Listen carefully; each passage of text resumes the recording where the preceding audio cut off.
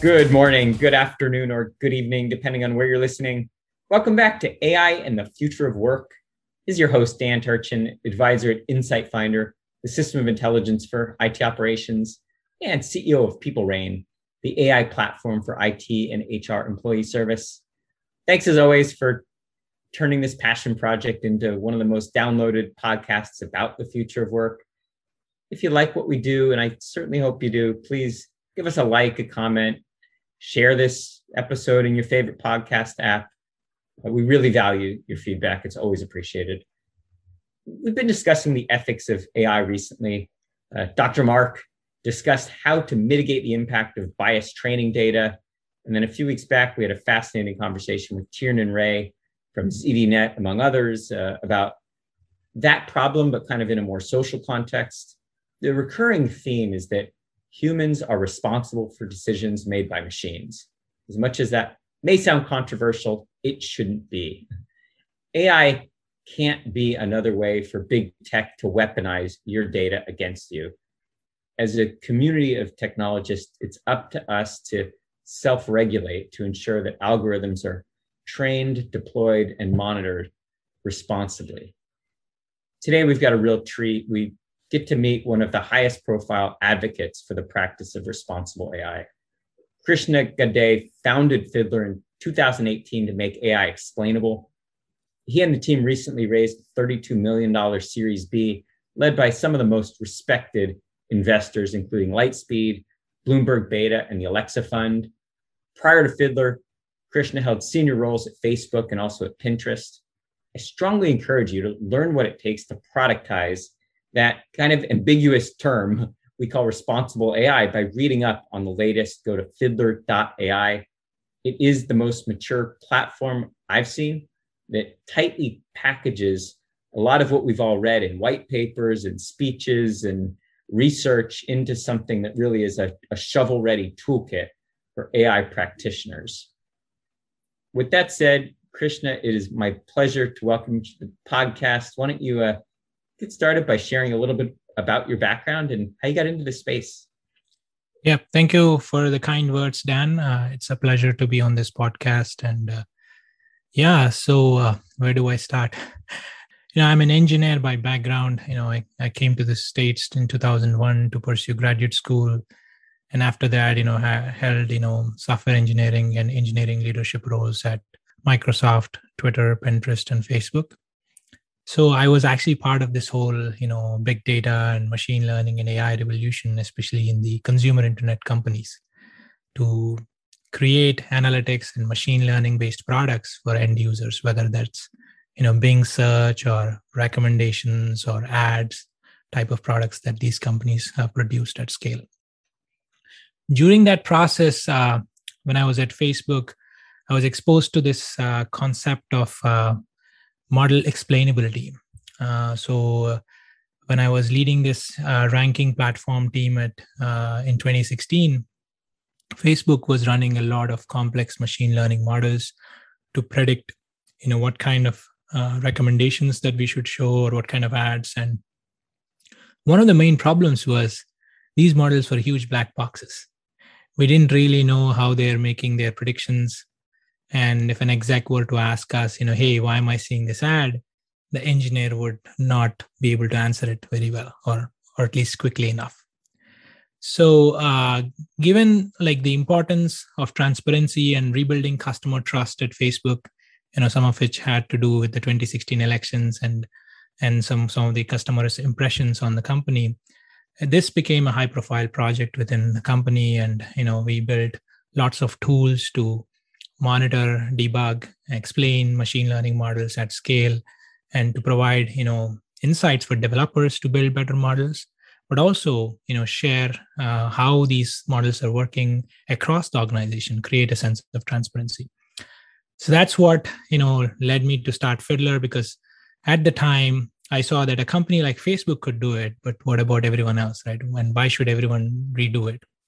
And so I, started working on Fiddler, left Facebook, and basically we wanted to build a general purpose platform that helps enterprise companies across the board to build trustworthy AI products. And today we have a product in the market. We call it a model performance management system. It essentially helps data science and machine learning teams to continuously monitor their AI and machine learning applications in production at scale, help them diagnose, performance issues, and help them explain how these models are working to various stakeholders. AI explainability can often seem like kind of esoteric, kind of academic topic. One of the things I mentioned kind of in the intro is you found a way to productize it. And what I'd like to learn or help the audience understand is, how do you take something that's a little bit of an amorphous concept and turn it into like I said, kind of a framework or a toolkit for AI practitioners? Yeah, absolutely. It's a great question. One of the main challenges with machine learning and AI is the proliferation of machine learning libraries. There's no universal format. There's no one single way to build an ML model. You could be building a neural network or a decision tree. You could be using a TensorFlow library or a PyTorch library, and there's no standardization anywhere, right? And the algorithms keep coming, new model architectures keep getting invented. So it was we needed to make a choice of how do we productize it at scale, so that we can at least cover 80+% of the use cases, right? So what we have indexed upon was a certain class of explainability algorithms called attribution-based algorithms that treat the model more or less as a black box and try to probe the models with changing the inputs. For example, let's say if I have an underwriting model that is making predictions of how risky a particular loan application is, and it might be looking at a few variables like the loan amount requested, the FICO score of the person, or maybe the income of the person, right? Now, these attribution-based algorithms, what they do is they generate lots and lots of counterfactual inputs, which means it makes small perturbations to the inputs for the same loan application, and try how the model is actually making those predictions. And based on that, they make some statistical estimations around which input is actually having a huge impact on the model's output, and then attribute that as an explanation. So they may say, hey, this person is asking for a $10,000 loan amount. That is actually increasing his risk profile by 20%. Or this person's income is actually, only $100,000. That's increasing her risk by 25% or something like that, based on that, and it's personalized to that particular loan application or whatever data point that you're trying to explain. And so by actually indexing on that, we were then able to build a platform that can then digest all these different model architectures, model types, and run these explainability algorithms on those model types at scale, so that we can then visualize them in a consistent way. But we still needed to make sure that the visualizations are suited to the data types. So for example, if you have more structured data, like in the example that I gave, we will show a certain kind of visualization that is more of a tabular way of manipulating inputs. If it's like a unstructured data with like a piece of text, we allow for changing words and replacing words and things like that. So we show a certain type of visualization to explain the model's outputs. So that was a successful experience, and we see now customers benefiting from it and being able to probe these models and understand how these models work. So in AI, we typically measure the performance of a model using a ROC curve. We compare precision and recall. We don't often think about explainability as kind of a third axis. Convince us, why does explainability matter as much as precision and recall? Absolutely. So when you rewind a few years ago, right, when people were building, say, simple linear models or logistic regression models, you could actually understand how the model works by looking at the weights of the model. You could say that, okay, this particular parameter has the highest weight, so it'll have the, you can basically try to reason about how these models would work, right? However, as the models became more and more complex, with like multi-layers of neural networks and deep neural networks, boosted trees, ensembles of these models, it's very hard to know what's going on. While we have achieved tremendous accomplishments in terms of accuracy of models. We have seen ImageNet accomplishments. We've seen so many other AI use cases where AI is able to beat humans and is able to make predictions at scale. There is not knowing how it works can actually cause a lot of risks. So, for example, when it fails, and if it fails, for a certain demographic of people, or for a certain type, for a certain set of users that your organization might care, then it can. And if you don't know how it works, then it becomes like a big problem for the company's reputation, right? So, for example, a couple of years ago, Apple launched a credit card to make predictions. So to essentially set, they were using machine learning to set credit card limits, right? And it was a very seamless process. You could just apply for it and you could get it immediately. However, the problem was within the same household, some people experienced 10 times of differences in credit limits being set between a man and a woman, or a husband and a wife.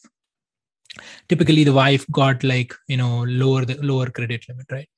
And when some of these people went online and complained about it, Goldman Sachs customer support didn't have great answers. In fact, one of the users mentioned on Twitter that the answer from the customer support team was, "We don't know, it's just the algorithm."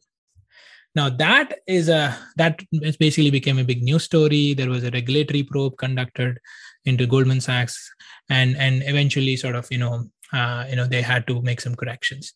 Now, this is a case where you have AI or machine learning, failing, and potentially, the company may not know what's going on, or they may not be able to diagnose how this could have happened.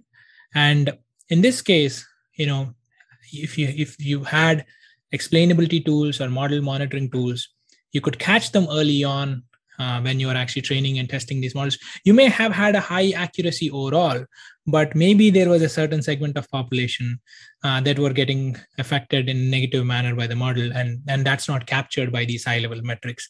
And this is where explainability will give you a lens to look into the model and see how it's performing across the board, and then take a decision whether you want to deploy it, and then also monitor it properly. Great example. So you mentioned AI today is unregulated in how it's used. Like I said, the Apple example is a really good one. And yet increasingly it's quite prevalent in terms of where and how AI is used to make automated decisions. If you were the president or the emperor or the prime minister, and someone said, "Hey Krishna, what should we do to regulate responsible use of AI?" How do we do it, given that we're starting from zero? Absolutely, that's a great question. I think governments are realizing the importance of regulating AI. Europe is definitely ahead of America in this case. Recently, they've launched a GDPR-like regulation for AI, where they used terms like trust is a must with AI. If you're building AI applications, you need to be able to explain them, and you need to be able to you need to have certain practices and processes in place, such as like monitoring and periodic testing of these models. And the reason why this is important is because machine learning and AI are touching our human lives at a scale that is unprecedented, right? 20 years ago, maybe most of these machine learning models in these internet companies were only used to supply ads. It's not a big deal if you're shown a wrong ad, right? But what if this model is predicting, I'm trying to refinance my house, and let's say I'm going to a fintech company that makes mortgage recommendations from me. What if I don't get approved? What if if I'm applying for a loan and my resume is getting screened by an AI and it gets rejected? And what if this is happening at scale and it's affecting certain type of people in a negative manner, right? Because how these AI systems are trained, what kind of data that they're being used is not fair, because the world is not fair and it's not equitable, right? So these are the concerns that people, from amongst users that are coming forward, and that's making governments think about it.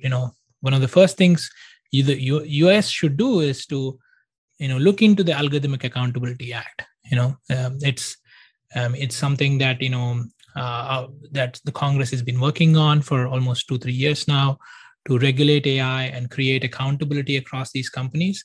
And I think I would try to look into how do we actually get that over the line, right? So that's something that is very important for us to be able to do as soon as possible. I would fully support anything that you or Fiddler are doing to advance that through Congress. I know that it's moving at glacial speed, but that Algorithmic Accountability Act would be certainly a good first step. Now, famously, I recall an incident where your former employer, Facebook, designed, I think it might have been GAN or something, a generative adversarial network, and it was two bots that ended up inventing a language of their own. Now, for deep neural nets or GANs or really complex AI-based environments, sometimes even the developers are unable to deconstruct what happened to produce the outputs. Is it reasonable to expect that any AI, like that example of Facebook, can be made to be explainable? Yeah, so the more complex the system is, the more complex it will be to explain it, right? So it's essentially what it is, right? So, however, for a lot of these models, when they are when you're building these systems, they are essentially a set of ensemble models that are coming together to make a decision. So at the very least, you can actually deconstruct at individual model level to identify how the models are making predictions, and you can try to sort of do some global analysis where you can run it against different examples, where you can actually see how the model is predicting across different types of examples. Maybe if you want to check for bias within the model, how do you surface up certain types of data sets that you can test the model against and see how it's performing, right?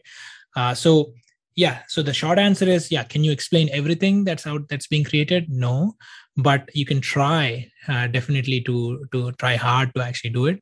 The problem today with the industry is not so much around lack of tools, right?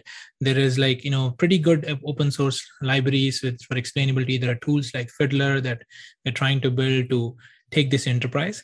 It's actually the will for the executives to push for this within their organization, to think about these things, to make sure that they have this process and practice in place to use these tools to develop and sort of make sure that their AI is responsible. So that is what we are trying to evangelize more. There are obviously forward-looking companies. Some of our customers that partnered with us they have this at the top of the mind, and they want to make sure that they're building responsible AI for their customers and as well as for their own organization. But it has to percolate across the industry. So let's say one of your customers comes to you and says, I get the need for explainability. I'm going to obviously use Fiddler for that. But I've also heard that biased data can lead to biased models. What's your coaching for AI developers who genuinely want to mitigate the impact of bias, but aren't sure where to start? Absolutely. So explainability is an enabler, right? So it helps you look into what's going on with the model. So for example, if you go back to that underwriting model example, let's say now I have created a model, I want to deploy it. But before you do it, can we run it against a few examples? Can we run it against different segments of population that your users may be under? Maybe you may have different types of people, from different ethnicities, different backgrounds, and how is the model doing across that?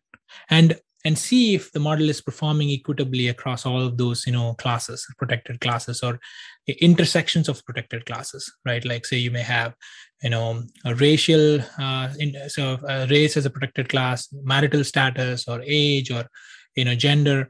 All of those things, you want to see how the model is doing, right? And Fiddler helps you to get a model scorecard that gives you a holistic picture of how the model is doing across all of these protected classes and intersections of them, and helps you identify these segments where the model is underperforming.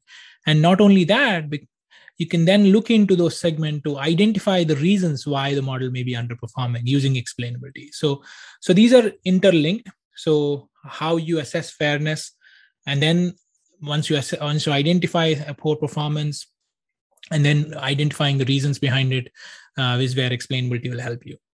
So one of the adjacent threads here is that as AI gets better and hopefully it's more explainable and hopefully it's being used responsibly, more and more tasks are going to be automated using AI. When I look at the world that my daughters are inheriting, and I look at, they're on the cusp of, going into high school, and what are the skills that they should be learning and where are their passions, I'd like them to invest in skills that are not likely to be automated in the next 10, 20, 30 years. What are those skills that just will never be good candidates for automation? Yeah, the skills that make us humans. I think they will never be replicated, or will be far down the timeline that, if ever the AI system will be able to replicate it, right? Things that make us humans, emotional intelligence, soft skills, things that, like creativity, human creativity of being able to map ideas from one to another and think about new things, right? So those are the things that I think it'll be hard for AI systems to replicate. What will be automated is things that were more rote and repetitive work, right? Where you can crunch a lot of, data at scale and be able to make high quality predictions. So for example, my dad was an underwriter in an insurance company for a number of years, right? So they would look at actuarial tables into sort of how do you, what kind of policy premium would you set for a life insurance applicant. Those things can be done with machine learning, because you can you essentially you have, if you can train the model with sufficiently large enough data set and make sure that it's performing well, then it can make those predictions. And you can also eliminate human bias that may have existed in the past. However, even in those cases, there will be some human element involved, because especially to provide customer support, the experience. So the humans, like in those cases, maybe if my dad were to work like 20 years down the line, maybe his experience would be not so much around figuring out like the math on how to use actuarial tables, but more around how to make like the customer experience better, how to build relationships and use the systems as a sort of as a tool to help the customer, right? So I think that will be the shift that we would see in the future of work with humans, to use these tools and do the tasks that make us humans. And and I think that's where I think we should have our kids spend more time on, along with obviously the more technical subjects if they're interested. It's the soft skills that they need to develop. You are solving such a big problem, and you and Fiddler are off to such a good start. You've had an amazing amount of success, even just in a short time. Talk to us about your entrepreneurial journey so far. What has surprised you most about the experience? Yeah, so I think when we started, we didn't realize how lofty, what kind of a mission that we are on, right? So when we started in 2018 to make AI explainable, to build trust into AI, when you're in this thing where you're trying to build a product MVP, you're trying to figure out how to do this, you kind of don't see how much impact it can have on the world. And as things unfolded, as the events like Apple Card or many such events that have happened, we realized the importance of the impact that this company has. So we're actually extremely lucky to be in a space where we're building a company they're solving a very important technical problem within the machine learning industry. It's like very hard technical problem. How do you explain a complex machine learning model? It's very, very hard, right? It's something that can be made into viable business, something that we were able to prove. But also more importantly, that is like it has a social component to it, right? Whatever we are doing is ultimately we're trying to have, make the world a better place. And I think that I think is what excites all the employees at Fiddler, and also excites us. And because you don't get those opportunities every time, especially when you're trying to build enterprise software, it's so much disconnected from the rest of the society. Usually, you're trying to build a great database. You don't really know what kind of social impact you may have, right? But Fiddler, it's a different feeling. So that was a huge surprise that I didn't expect when I started. And then the second thing was, how much people were willing to help. So many people, especially given the category that we selected, and people like you who have come forward to actually, help us along the way, evangelize it, and take this movement forward. So you're an engineer by training, but now all of a sudden you're the head of HR and you're the head of sales and marketing and fundraising and operations. Which of those skills have you felt like it was the weakest muscle that you've had to spend some time in the gym on? Absolutely. So I think some things that I've done as an engineering manager in the past had come in handy. So for example, I was managing teams for a few years before. So it helped me recruit. It helped me sell a little bit of vision, right? Recruiting is also a little bit like sales. But, the thing that was very hard to master in the initial days was just doing enterprise sales, right?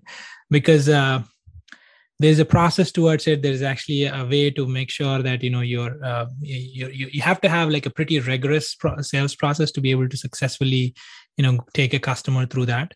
And then also the thing that we've learned over time is how much, especially when you're building a product in the enterprise space, how much the product development and the go-to-market are coupled. How they're so interwoven, and